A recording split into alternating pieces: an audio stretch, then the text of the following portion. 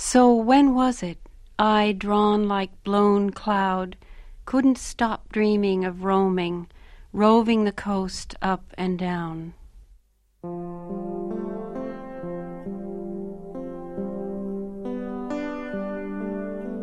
This summer I went home to California for my daughter's wedding.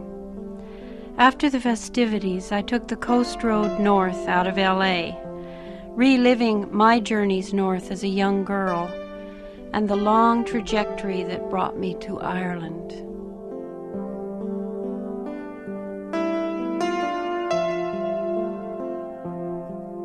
The coast road is narrow, but narrower still is the road to the past. My memories skywriting, confused with clouds.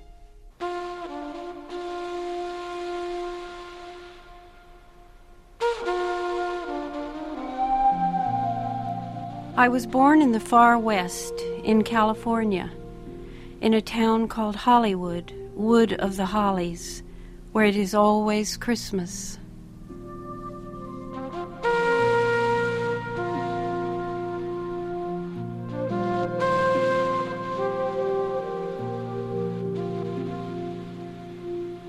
If I had a talking picture of you, do. It was the song was actually a reprise because earlier in the picture, Charles Farrell sings it to her, and he's holding a little picture, and it comes to life. And it was a very popular song at that time. That was about 1927, I think it was. You know, another thing I was thinking of, not too long after that, when you're thinking back, you don't know how these things came about. You can just remember yourself being places. And I remember I was in a recording studio with Mickey McGuire, who is Mickey Rooney now, but at that time he was Mickey McGuire, and we were introducing the first Mickey Mouse song. Now, I can't understand where this came from or anything, but we were singing, "I'm the guy they call Little Mickey Mouse, da-da-da-da-da," and I don't know how it goes from there, but we did a whole number like that, and now I don't know whatever happened to that or where it is now. But it was like a magical life, really. I mean, people think of Hollywood.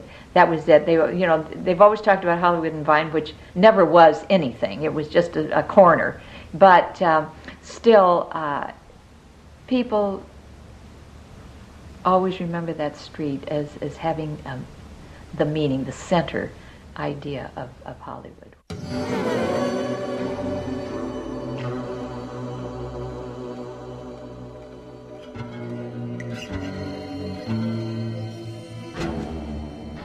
My first morning back in California, as I sat in my friend's patio watching a hummingbird busy among the trumpet vines, what sounded like a war broke out a block away. Gunshots, screams, shouting, sirens. Then the police helicopters began circling the sky above my head. While I was sitting there having my first cup of coffee, a young man shot his girlfriend 5 times in the head at a bus stop because she had broken off their engagement. After a brief chase on the freeway, he turned the gun on himself. A gas station attendant who saw the whole thing was distraught because when he got to the murdered girl, her eyes were open. An elderly man dismissed the tragedy, saying to me, "Oh, those Mexicans are always shooting each other." His white-haired tennis partner wept because she knew the girl from the dry cleaners where she took her clothes.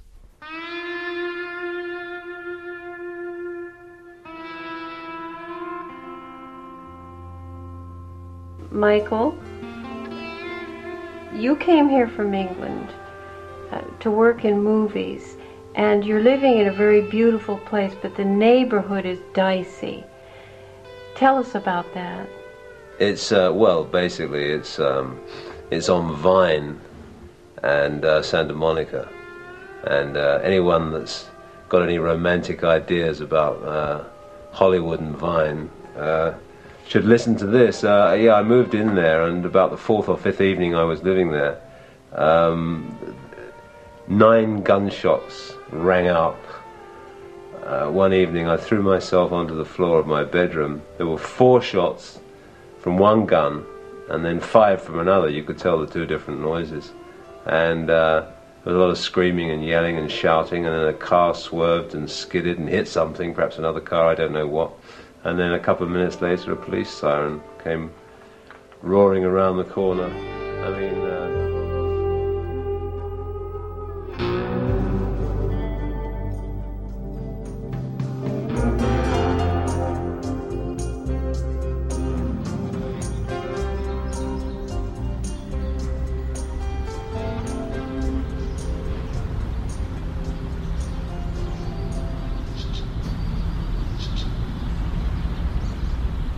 Pierce Brothers Cemetery is the best kept secret in Los Angeles, even though Marilyn Monroe's ashes are interred here. It lies behind one of the busiest intersections in California, tucked in behind glittering skyscrapers. A discreet sign points the way down a blind, cypress-lined drive. Since my own mother was buried here, the neighborhood has become predominantly Iranian. An Omar Sharif type is bending over an exotic slab, reading the Arabic inscription beside a picture of the deceased. In English is carved, "The legendary Heidi, Iran's foremost singer, dedicated 23 years of her brief life to Iran's music. Her voice will remain a part of the cultural history of her nation." Heidi and Marilyn, both brief candles, died at about the same age. Today is Marilyn's birthday. Since we've been here, a procession of visitors have been paying tribute. Below her small vault, bouquets are accumulating. A plump Asian girl has just placed a single tiger lily in her crowded memorial urn and wheeled off in a new Camaro. A healthy-looking couple parked their Jeep and brought flowers.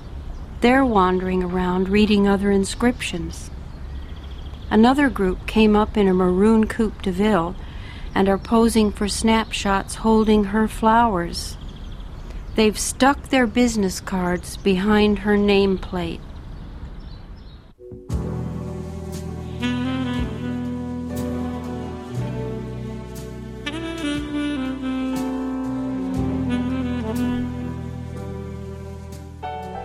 I don't want to be cremated, my clothes sent home in a bag, my ashes sifted from the furnace grate for my claddagh ring and gold fillings.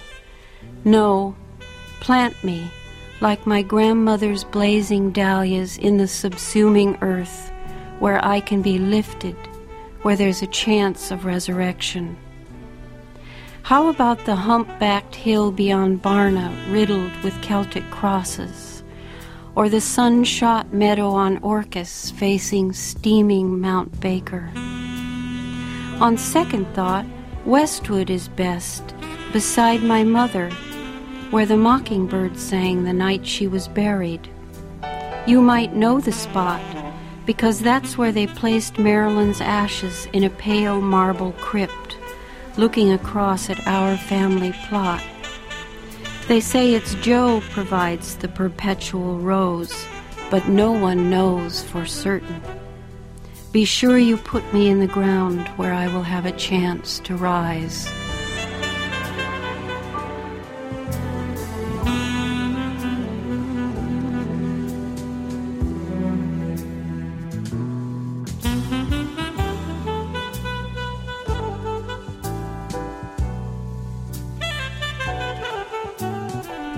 For me, L.A. has shrunk to the size of my mother's grave, the only place I go back to now that my family and friends all live elsewhere. On this visit, my father told me his name won't be appearing in the blank space on my mother's headstone because he plans to be buried in another suburb beside his second wife. So who gets the grave? It's bought and paid for. Whose name will appear there across from Marilyn Monroe?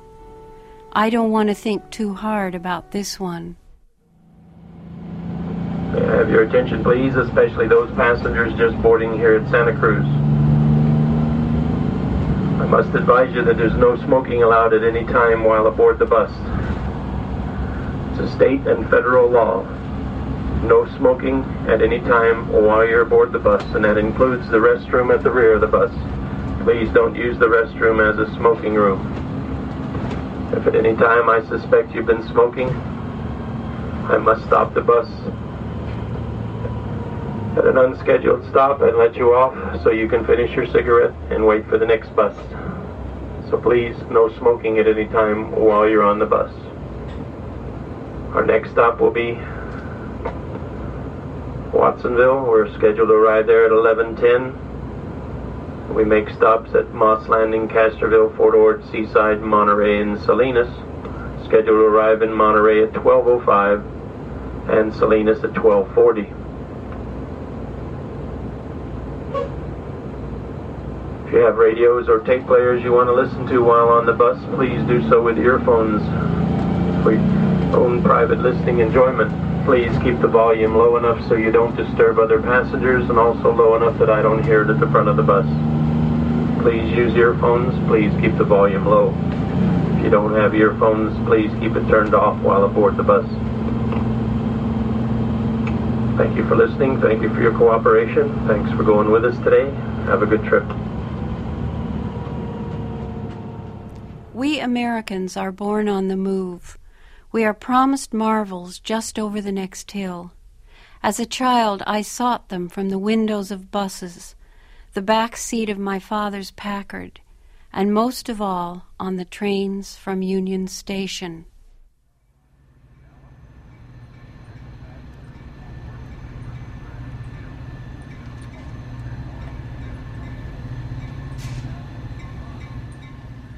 A train called the Desert Wind runs out to Las Vegas and overnight to Chicago.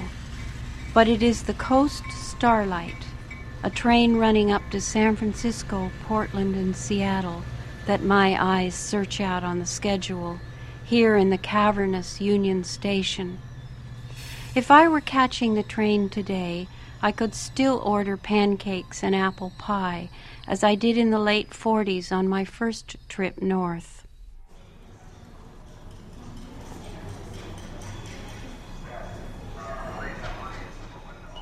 Union Station is the last of the great American train stations.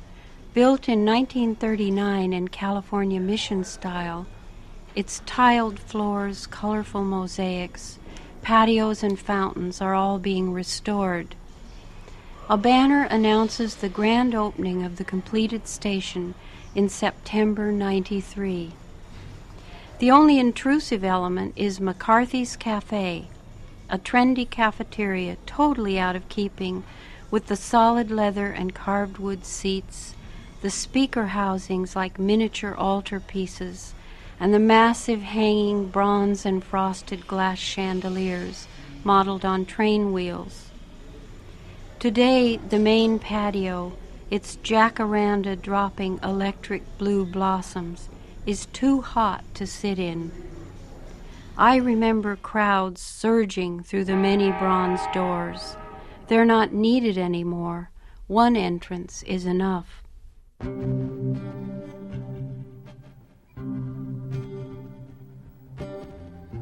And what of the journey up the coast, which we all watched until darkness curtained the windows? The adults partied all night in the club car, their bunks undisturbed. What joy it was for a young girl to climb into a snug berth under heavy starched sheets, rock to sleep by the clicking wheels, and wake up in San Francisco.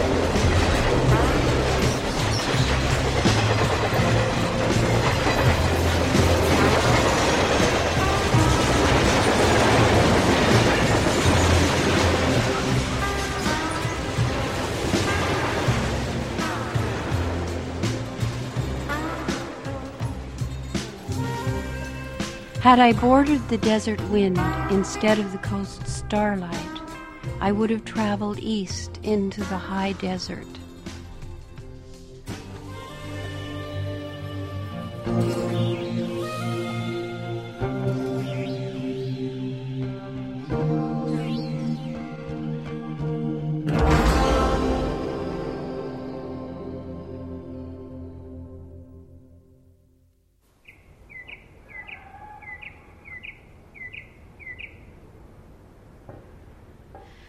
The coast starlight was taking me to my aunt's home in Oakland, to a shingled house I still dream about, finding and losing it, much as I have found and lost myself. Wisteria covered the eaves, where the bedroom walls angled down to meet you. An organ stood in the apple-green parlor. The coach house was rented to students. One warm morning this summer, I hunted again for this house, thought I'd found it, only to be told that the house I was photographing had recently been moved from across the street. After phoning my 80-year-old aunt in the mountains, I walked to the correct spot on Benvenue and found my childhood, now owned by a dentist, barely recognizable behind a high fence.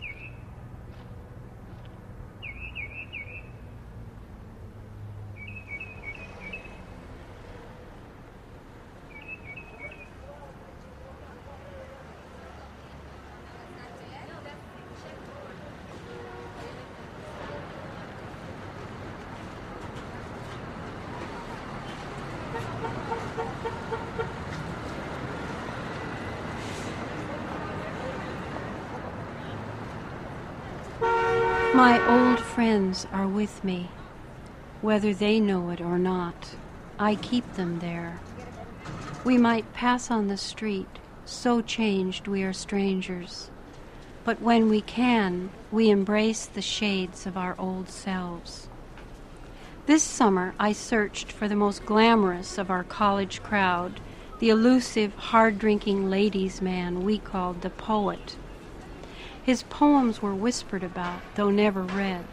We were all sure he was a genius. The chap who bought his business told me he had died suddenly last year playing tennis.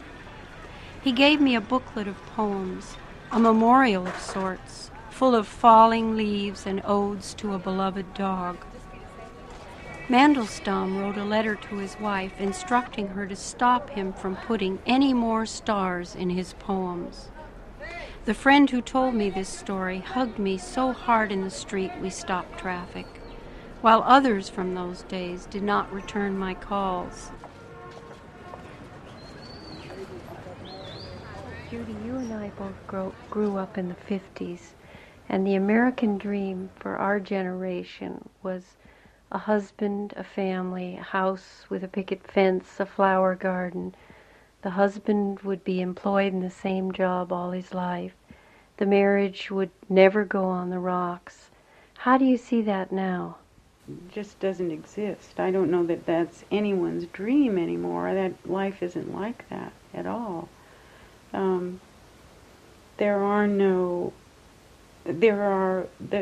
believe there's some statistic that the majority of families in America are single-parent families. I know that when I worked in an elementary school, it was very common for the children not to identify with the terms father and mother. And they would ask one another, now how many mothers do you have? Because they all had stepmothers and stepfathers or one parent or that kind of thing. I think those aspirations, as far as I can see, just seeing fairly average American life, it isn't like that anymore.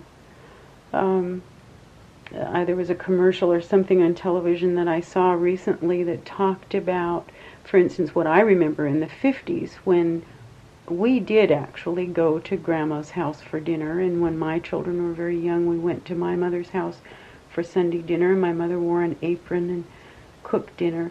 That's unheard of here now. It's unusual to ever hear of a family sitting down at a dinner table together. Life is too fast-paced. People don't have the time to do that. And the commercial said something about no one goes to Grandma's house for dinner anymore because she's not in the kitchen cooking dinner, she's jogging in the Caribbean. And that really is very true. You know, that you see grandmothers on the street in $100 exercise outfits and $100 tennis shoes.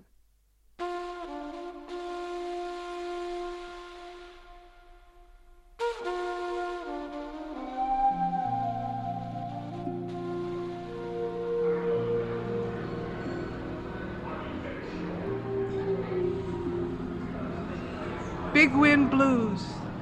There's a wind gonna blow all the name tags away, all the price tags, all the brand names.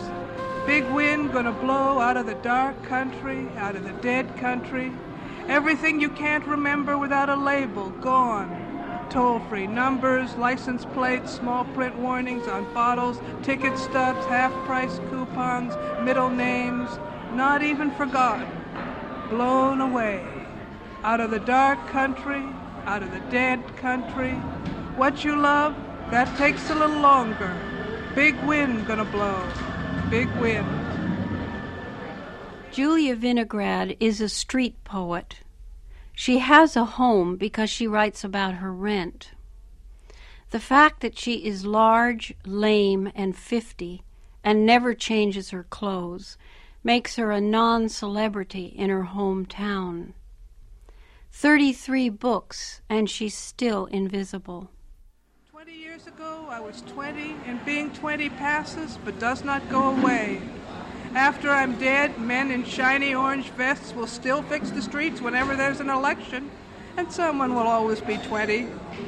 Empires are not as interesting as the moms and pops corner grocery store.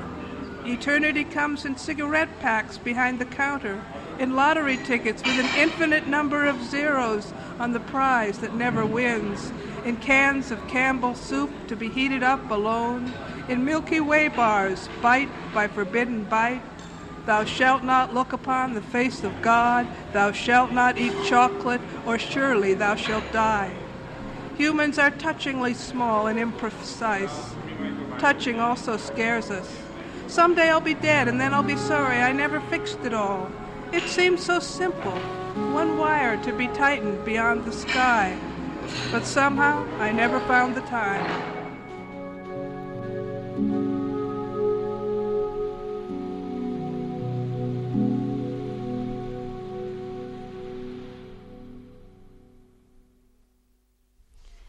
Memory stitches me, threads mending tears that will one day open again.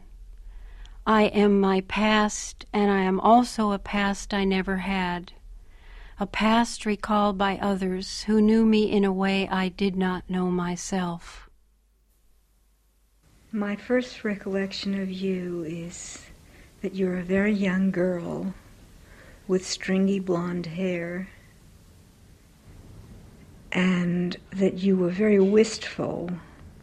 You had a very wistful quality. I think I came over to your house once, and I was surprised at such a young girl, because you're maybe 3 years younger than I am, and I didn't know anybody that had children. Let's say that I was maybe 24 or 5, and you had these children, beautiful little children, and I think I saw you once in the house with them. But you seemed then we had this conversation, and you asked me if I'd like to take a bus ride with you. And I thought that was very odd. You said, I take bus rides, and something like I write letters or postcards on the bus, and I'm very dreamy on the bus, and I get very sexy on these long bus rides.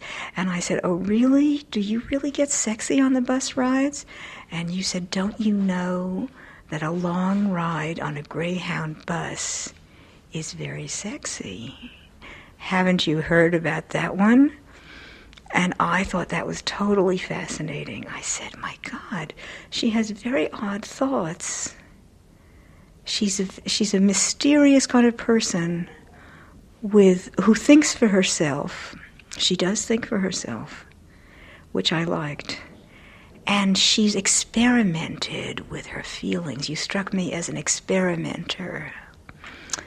And I felt very stodgy by comparison. I felt that I was not an experimenter. I was much more the straight and narrow type.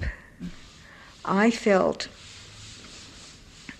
that I was essentially more derivative. I could not think for myself. I could not feel my own feelings. I couldn't live out of me. I felt that everything I had was secondhand. I got it from somebody else. And that's the feeling that I have about myself. But I see you now, and I see, or imagine I see, but I feel that I see that same person. I cling to the first way, my first vision of how you appeared. But you seem not to be in trouble. You seem not to be in psychic trouble or psychological trouble. And that is wonderful. You have like an airy quality about you. You know, the mudslides may have fallen downhill, but they somehow didn't take you. And that's that quality that you're aloft, you're airborne. And that's, I know nothing about you, Anne. I don't know what you really suffer. I mean, you're in the world, you have to suffer like the rest of us. But you had that quality. I refused to abandon the vision I had when I met you when we were in our young 20s. It's still very much intact. And so everything I see about you is that you don't seem wounded, you don't seem seared or hurt. And I'm sure that you have been.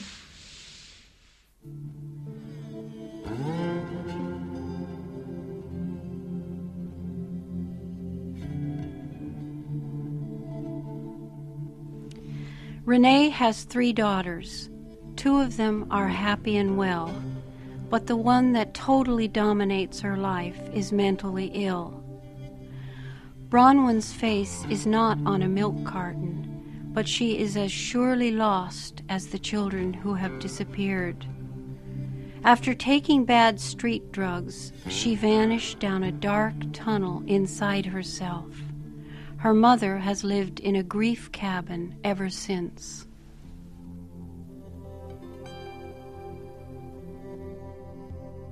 Renee, we were talking about your daughter getting ill and the fact that you have felt so alone through this illness. And I was saying that if you were living in Ireland, you would be praying, your friends would be doing novenas, you'd have the opportunity of going on pilgrimages and sharing some of this concern. And you say that that's an appealing idea to you. Totally appealing idea. What's happened to me, Anne, is that I feel very much alone with this thing. Very much alone. I don't feel there was a father, a biological father.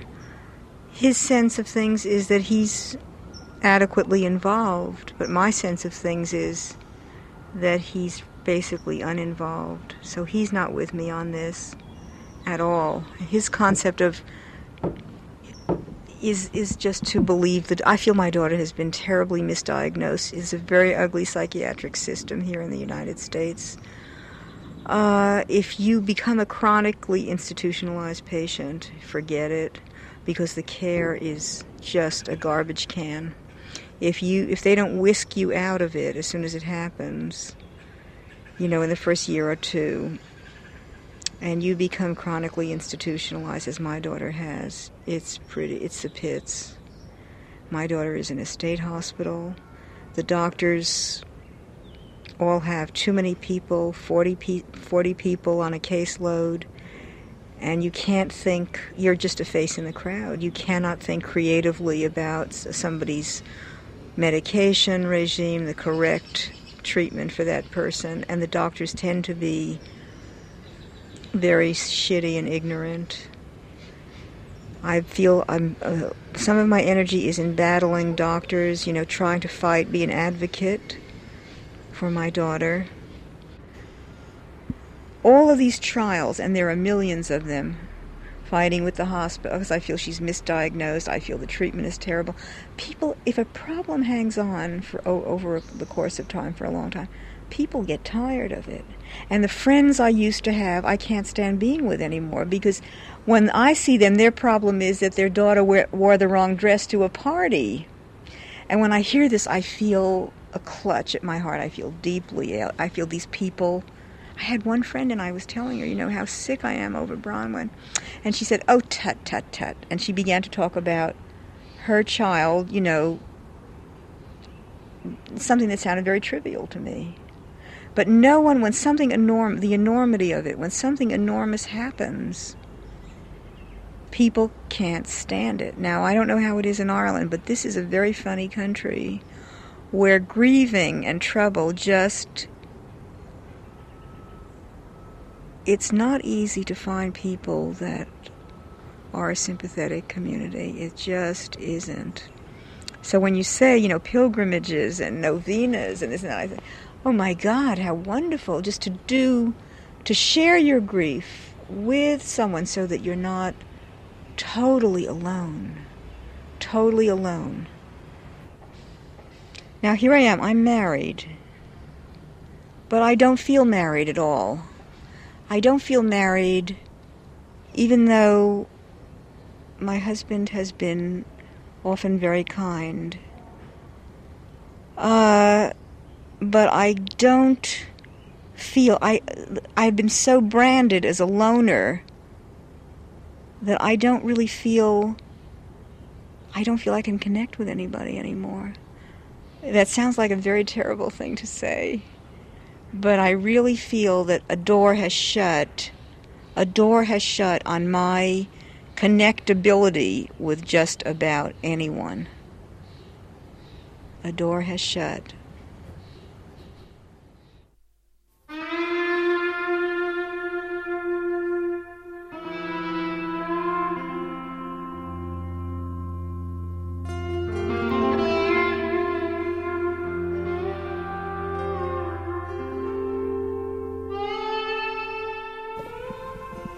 Bernadette, you've come here from Ireland and settled very happily in San Francisco, but there are some things that one never gets used to in another culture.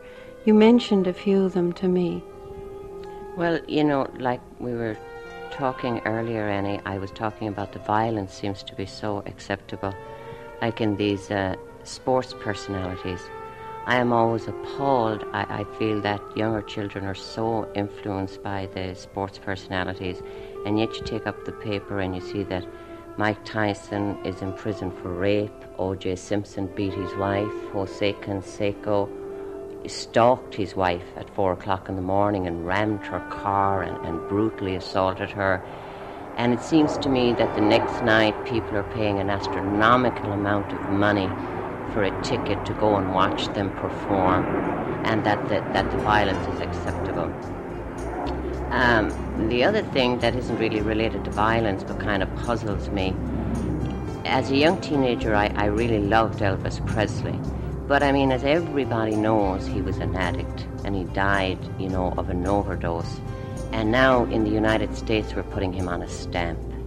So I really can't figure out what it is we're telling the young people. I just feel that there's a really mixed message there.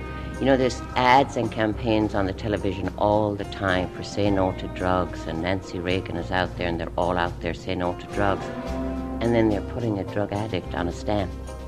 So I just think that it's just mixed message.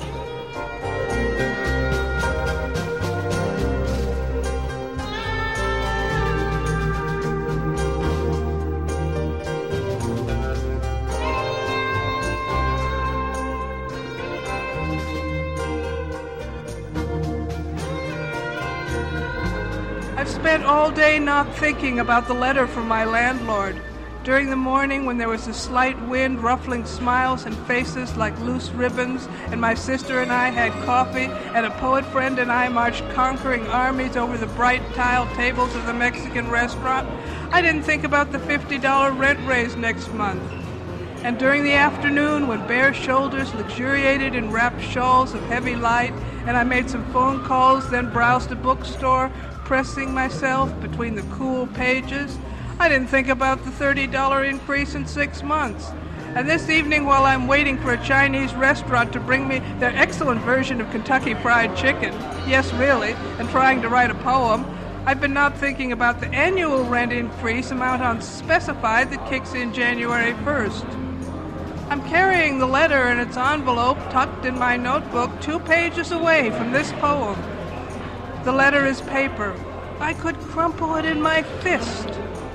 Pretty soon I'll go home and stroke the walls to see if my fingers go right through them.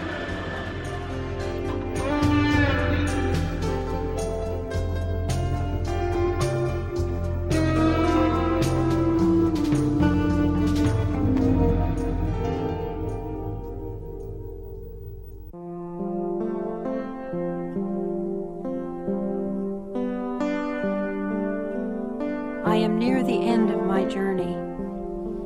Flying from here, the sun will rise all the way to Ireland.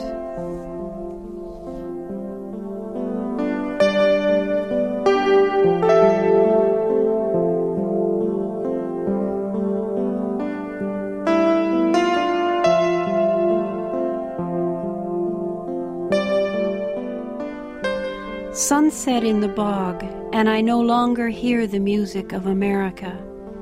Rumble of aircraft, roar of traffic, and the miraculous bird song heard in the city streets. Middle age brings with it feelings of bilocation. When I'm walking the rivers and canals of Galway, I am also walking a fire trail through dusty chaparral in the Hollywood Hills. Through the French windows of my first house, I see myself setting the table for dinner. My children are still small. Through these same windows, I also see myself as I am now. It is autumn in Ireland. A turf fire burns in the grate. Ours is the only house in the terrace where the lights are blazing in every room and on the porches front and back. We brought that habit with us.